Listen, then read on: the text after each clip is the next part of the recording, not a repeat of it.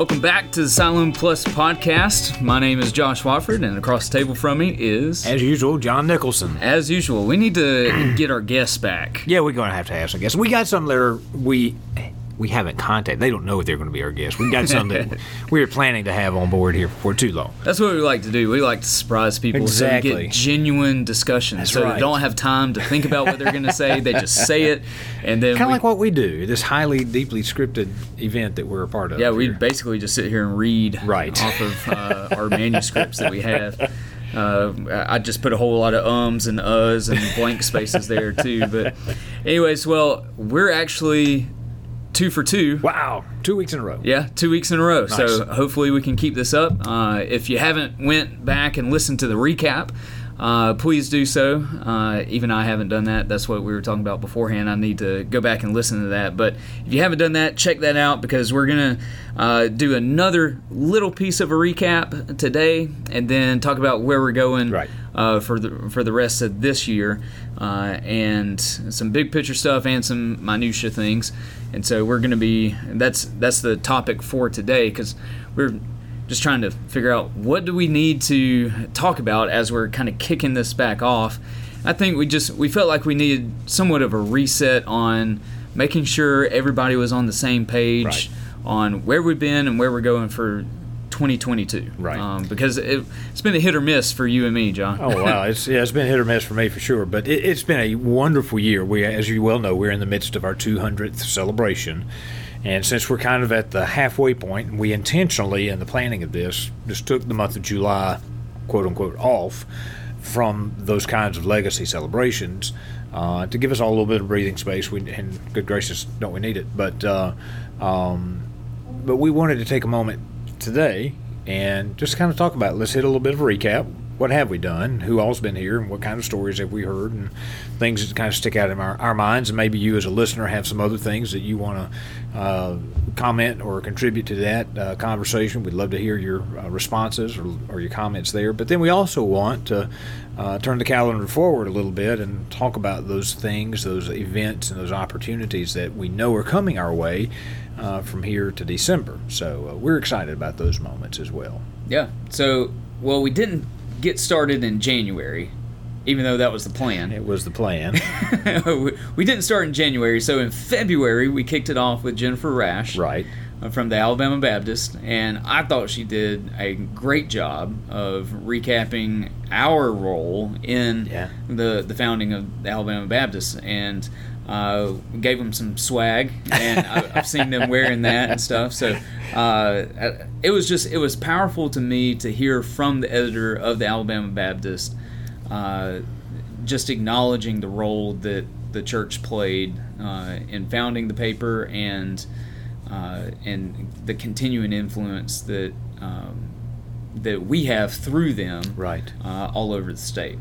Yeah, and it was really remarkable. I think for me, there's that side, and that Alabama Baptist story is such a fascinating thing. I'm so grateful that we were able to secure the copy, the first edition copy that is right now on display in our sanctuary, and that will later be displayed down in the Hall of History. But I'm really grateful that we have that. But also, as you read through and get to know a little bit more of the history of the paper, it had some good times and bad times. It was restarted by members of our church on 2 different occasions, and the last time was during E.T. Winkler's service as minister, as the pastor here at Siloam. And so it's had good times and bad times, but the remarkable influence of it, and the fact, 2 things that just really leapt out at me as Jennifer was here, is that it is now the only weekly Baptist publication in the United States, and also that she is the first woman editor. And I think, am I right? Did she say she's the only female editor of a Baptist paper? That's what I remember. I think that's right.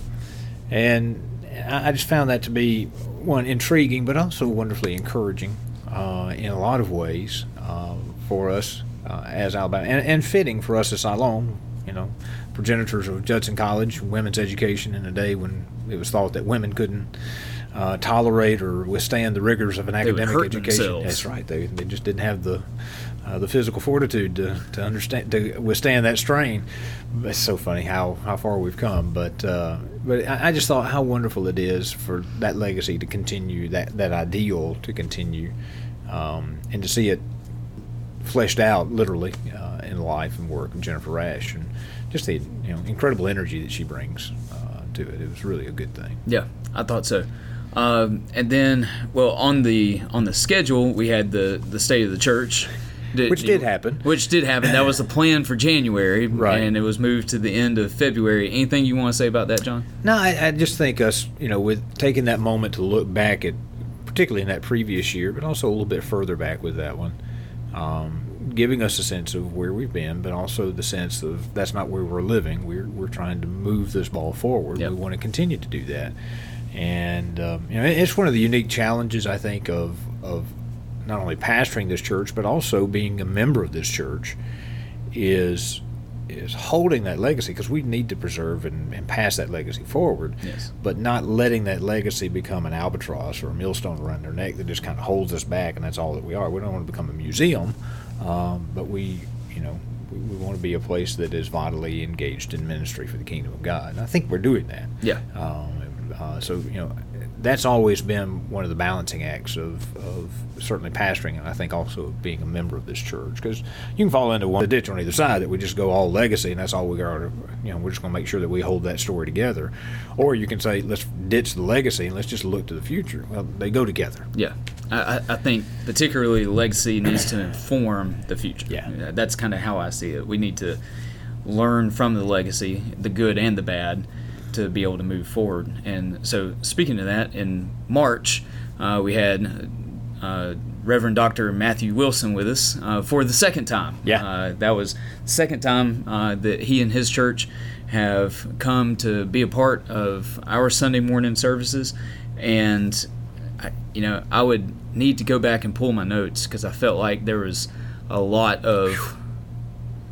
He brought it. A lot of particularly quotable things that he said, but things just to make us realize and think through our role in really not just racial reconciliation, but reconciliation as a whole. Yeah, it is a larger story, and you talk about our legacy, and we try to embrace that, as difficult as it is, because it's not a great legacy that we necessarily are proud of with the slave stories that are here, although we're going to mention that coming up later this year as well. There's another piece of that we're going to address. But coming to grips with that and acknowledging that, we've got to tell that story and realize, yes, that is where we were, but thank God that's not where we are. Yep. And it's certainly not where we're going. And I'm so grateful for that. And Matthew has been such a tremendous friend along the way. And he said some really hard things, some things that made people uncomfortable, rightly so. Yeah. Because there are some things about that legacy and the continuing repercussions. Yeah, the ripples from that do have very real effects in our day-to-day world today. Yep. In our relationships on the streets here in Marion and other places.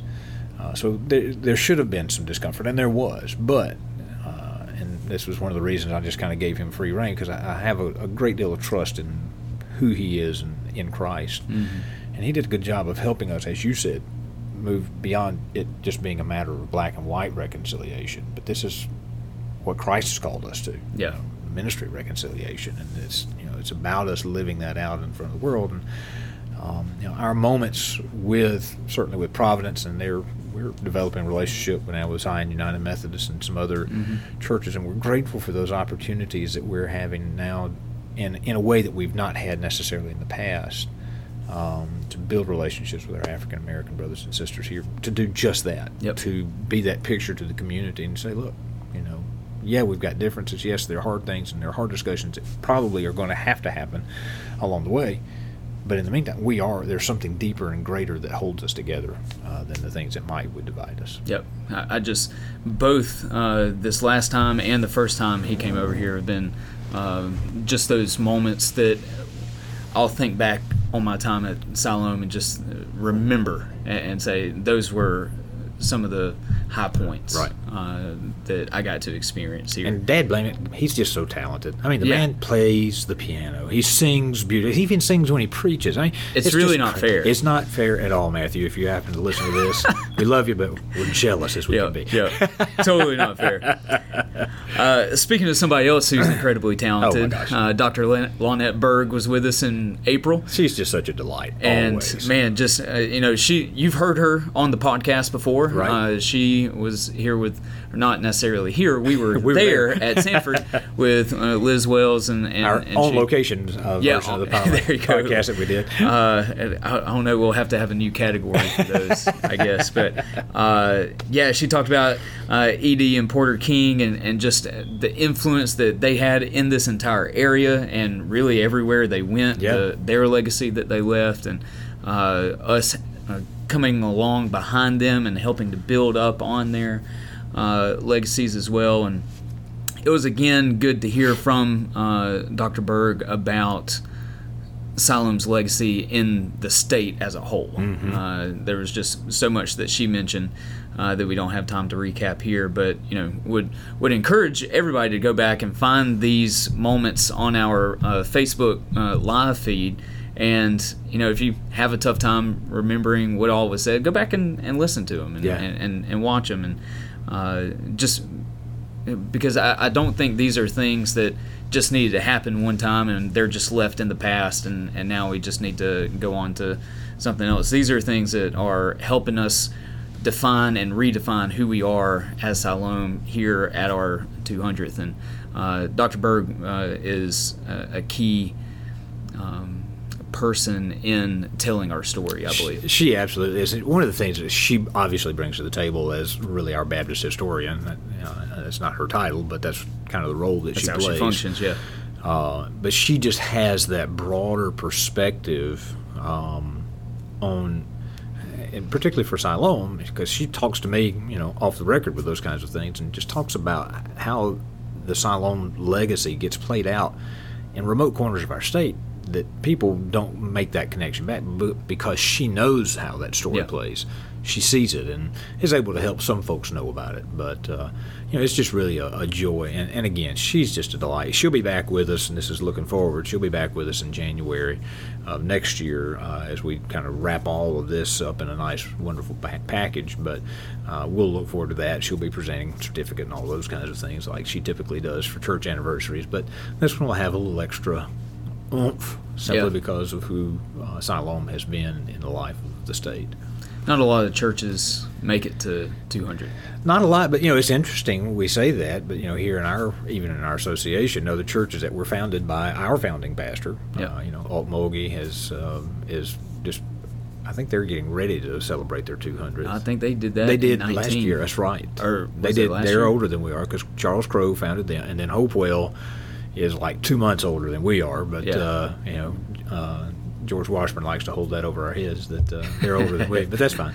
But and again, there's another piece of that legacy in that story that we don't really think about a lot of times. We just kind of show up, come to the church, and complain if the air conditioner's on too much or not enough, and those kinds of things. But this guy Charles Crow planted churches all over this region, many of which, Siloam included, continue to serve the kingdom of God today effectively. Yeah. And that's just a remarkable legacy that we get to be a part of. Yep.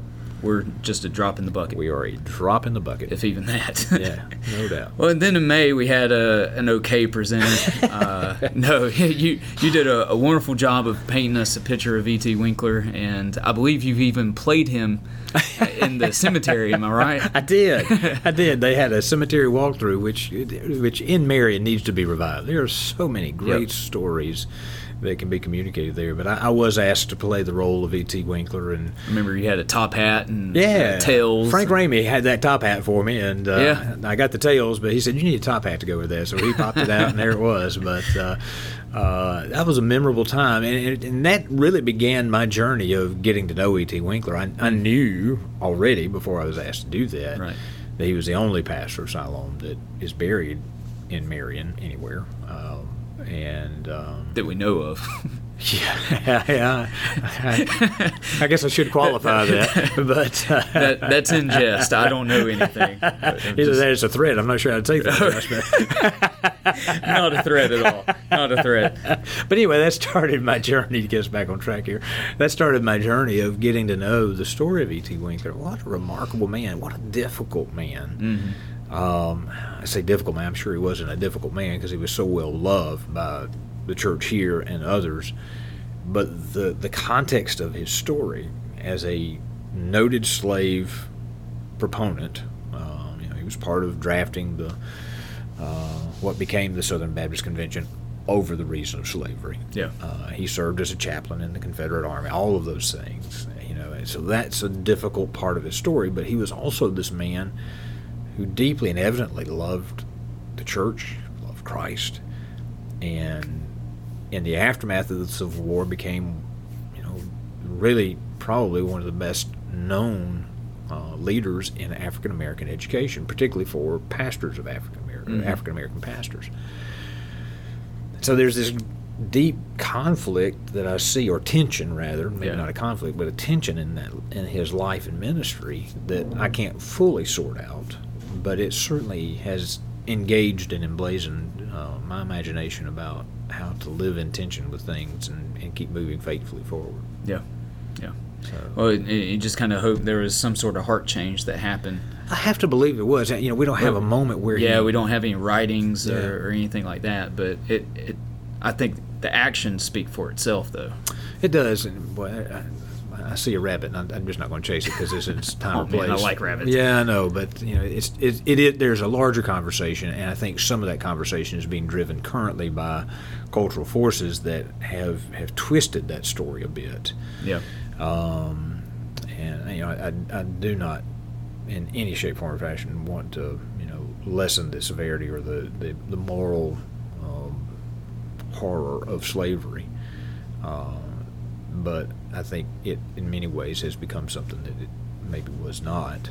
But it's just so hard. Like I say, it's a rabbit I don't want to chase. But us trying to gain an understanding of what was E.T. Winkler thinking is nearly impossible given the cultural context in which we live right now. Because it was a totally different thing. But even so, interesting, challenging man, but obviously influential, nationally known. Yeah. From Salem.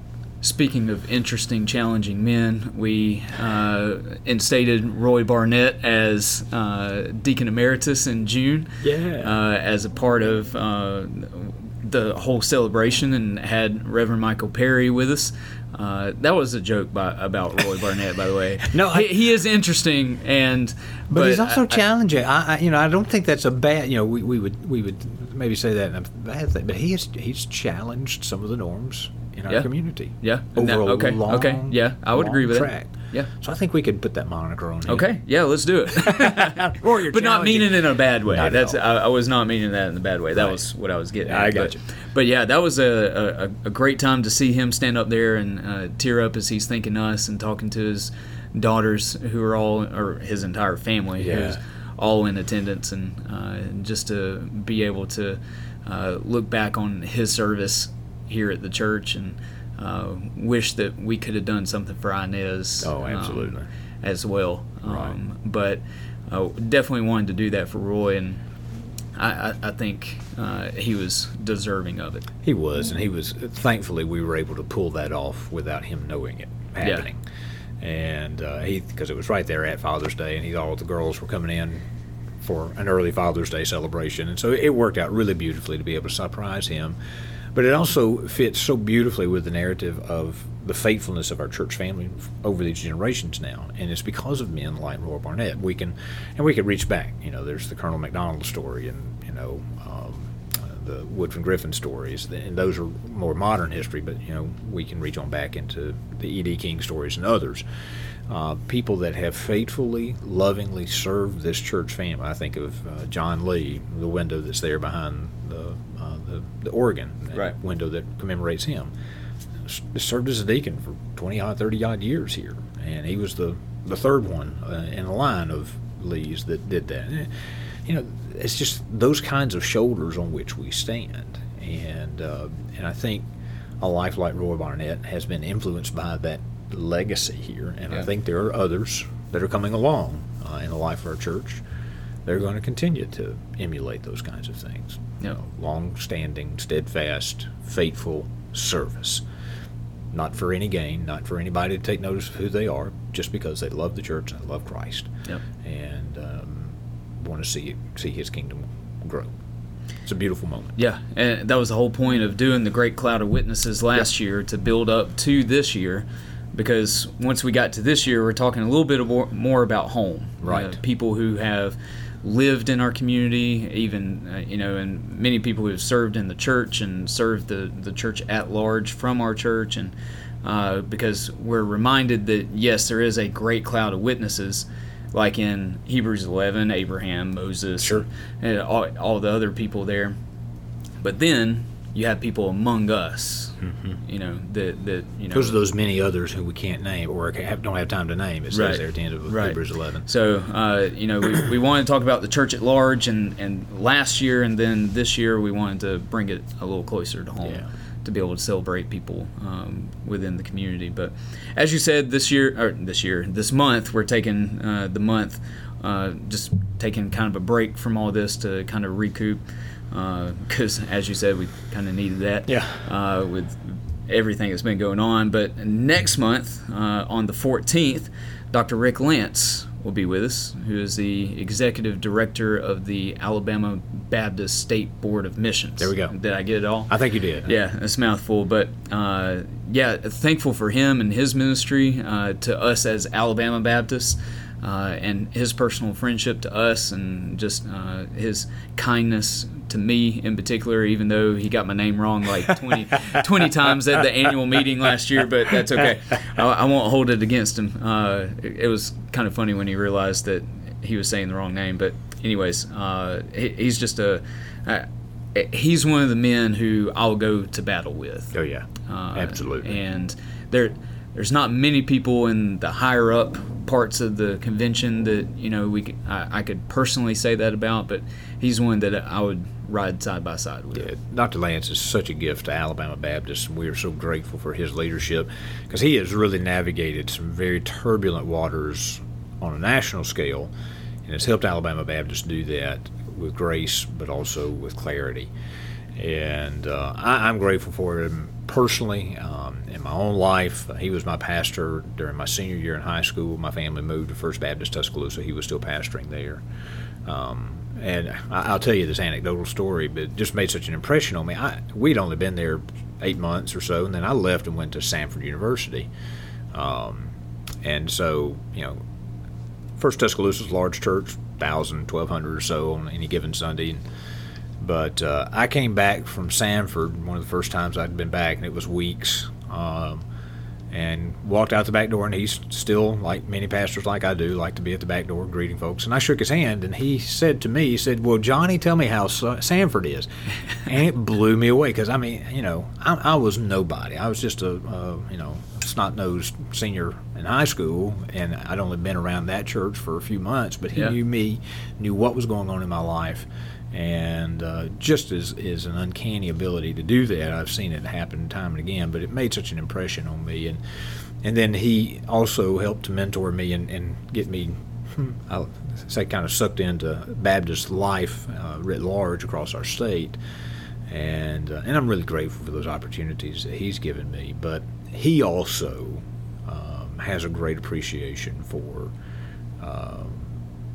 the role and legacy of our church, and he's excited about being here. I talked to him last month about it, and he's looking forward to the time to be here, I'm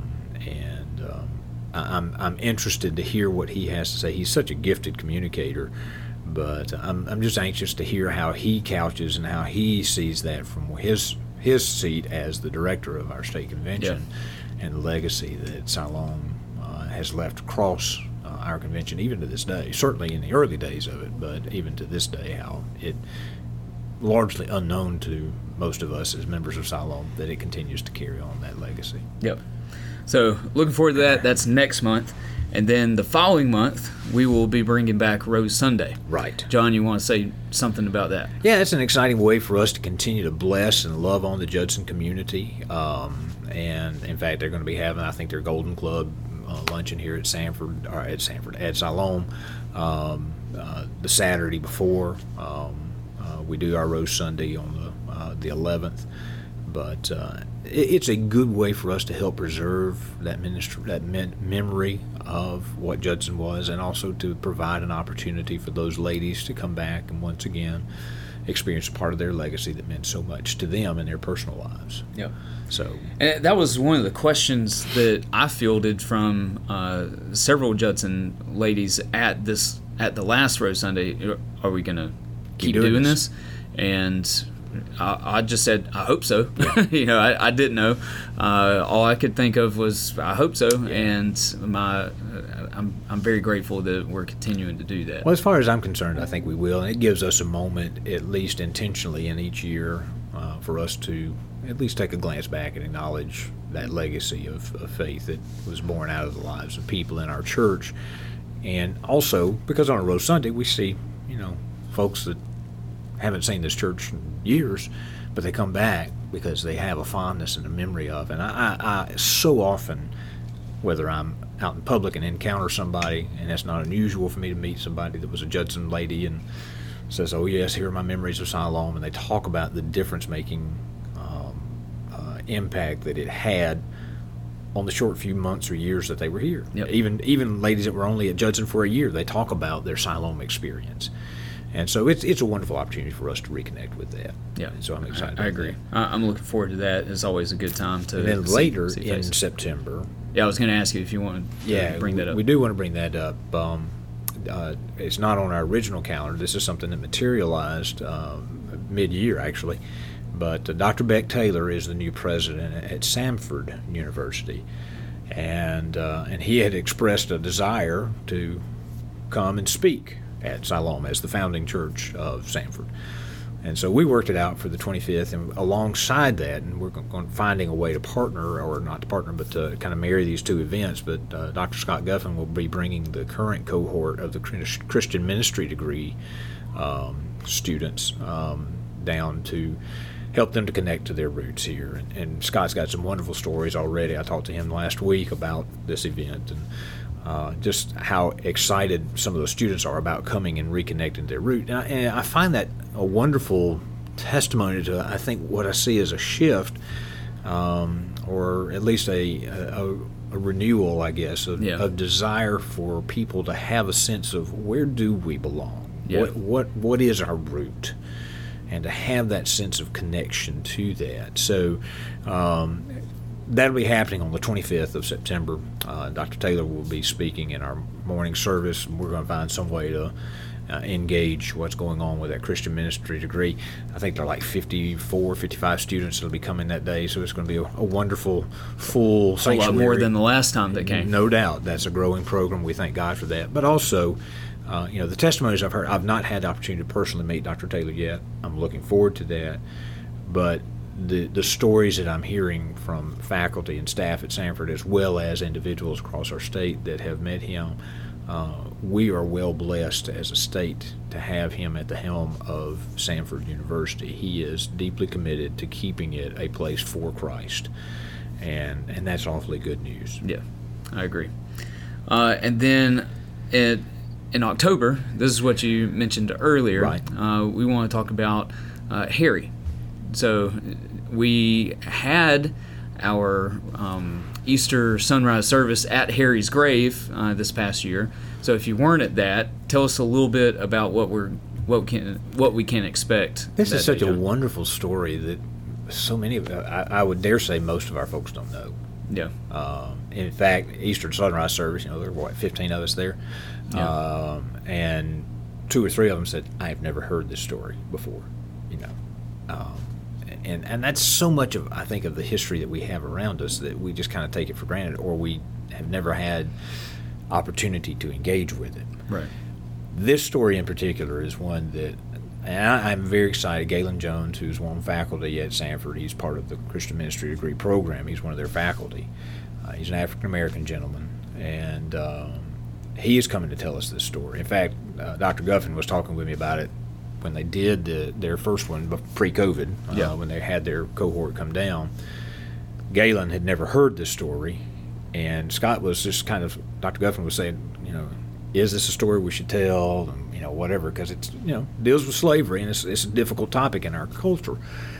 But Dr. Jones said, not only do you need to tell it, but you need to let me tell it. And, he was just so moved by it. So I'm very excited to have him come and for us to hear from his heart how important this story is to not only Siloam's legacy, to Sanford's legacy, but to the larger story of self-sacrifice and giving and reconciliation, what that really looks like. Yeah.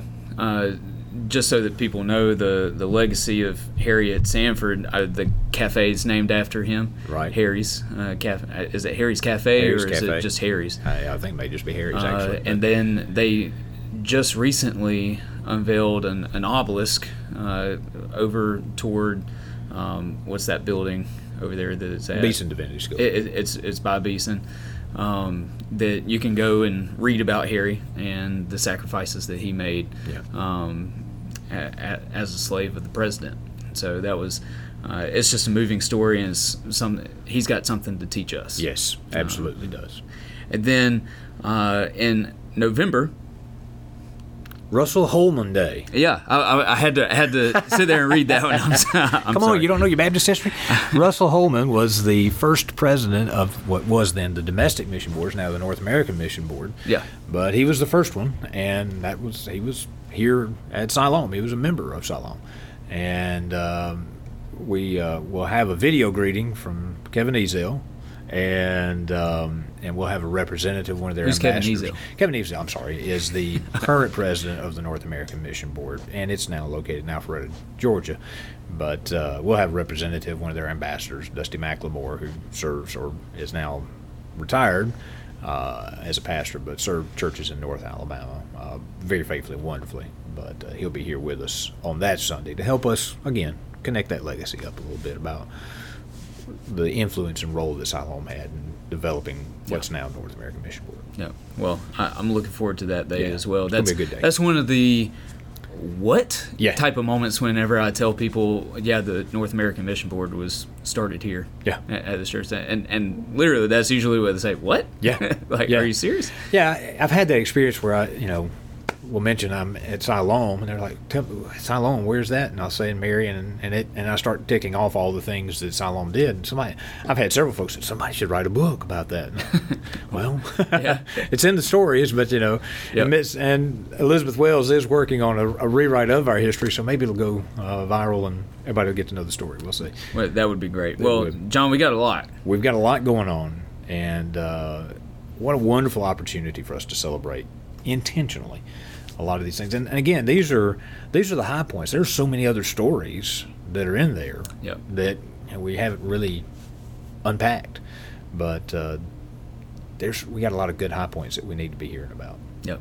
Well, I'm excited for the rest of this year. Me too. I know the first half of this year, with its ups and downs, has overall been good. It has been a good just been a good time of worship and remembering what God has done through us, and not necessarily us, but the people who went before us. Well, also through us, and I think that's another piece of all of these tales that have been told so far, is that we're continuing that story, whether it's with the Alabama Baptist and us continuing to partner with them, or E.T. Winkler's legacy of educating and raising up African Americans, for the gospel, and we're trying to partner with African Americans that are doing just that. Yep. So I mean, they're great stories for us to hear from the past, but they have real current application. Yeah, there's the good word for where we're living. Yep. So. Well, I'm looking forward to the rest of this year, and I hope that everybody who's listening will be able to join us for those Sundays and then everything in between as well, all the other celebrations that will be going on. And it's an honor to be a part of a church that has been faithfully serving for 200 years. Absolutely, it is. And just pray that it doesn't end with us. Amen. We're going to keep being faithful. So let me just encourage you, put those dates on your calendar. You can find them in other places as well. We try to publish them from time to time in the newsletter. And just take note of them. Make it a special point to be here, and bring somebody with you, and encourage folks to come and hear a little bit about the incredible legacy that God's allowed us to be a part of. We'll see you guys next time. Look forward to it. See ya.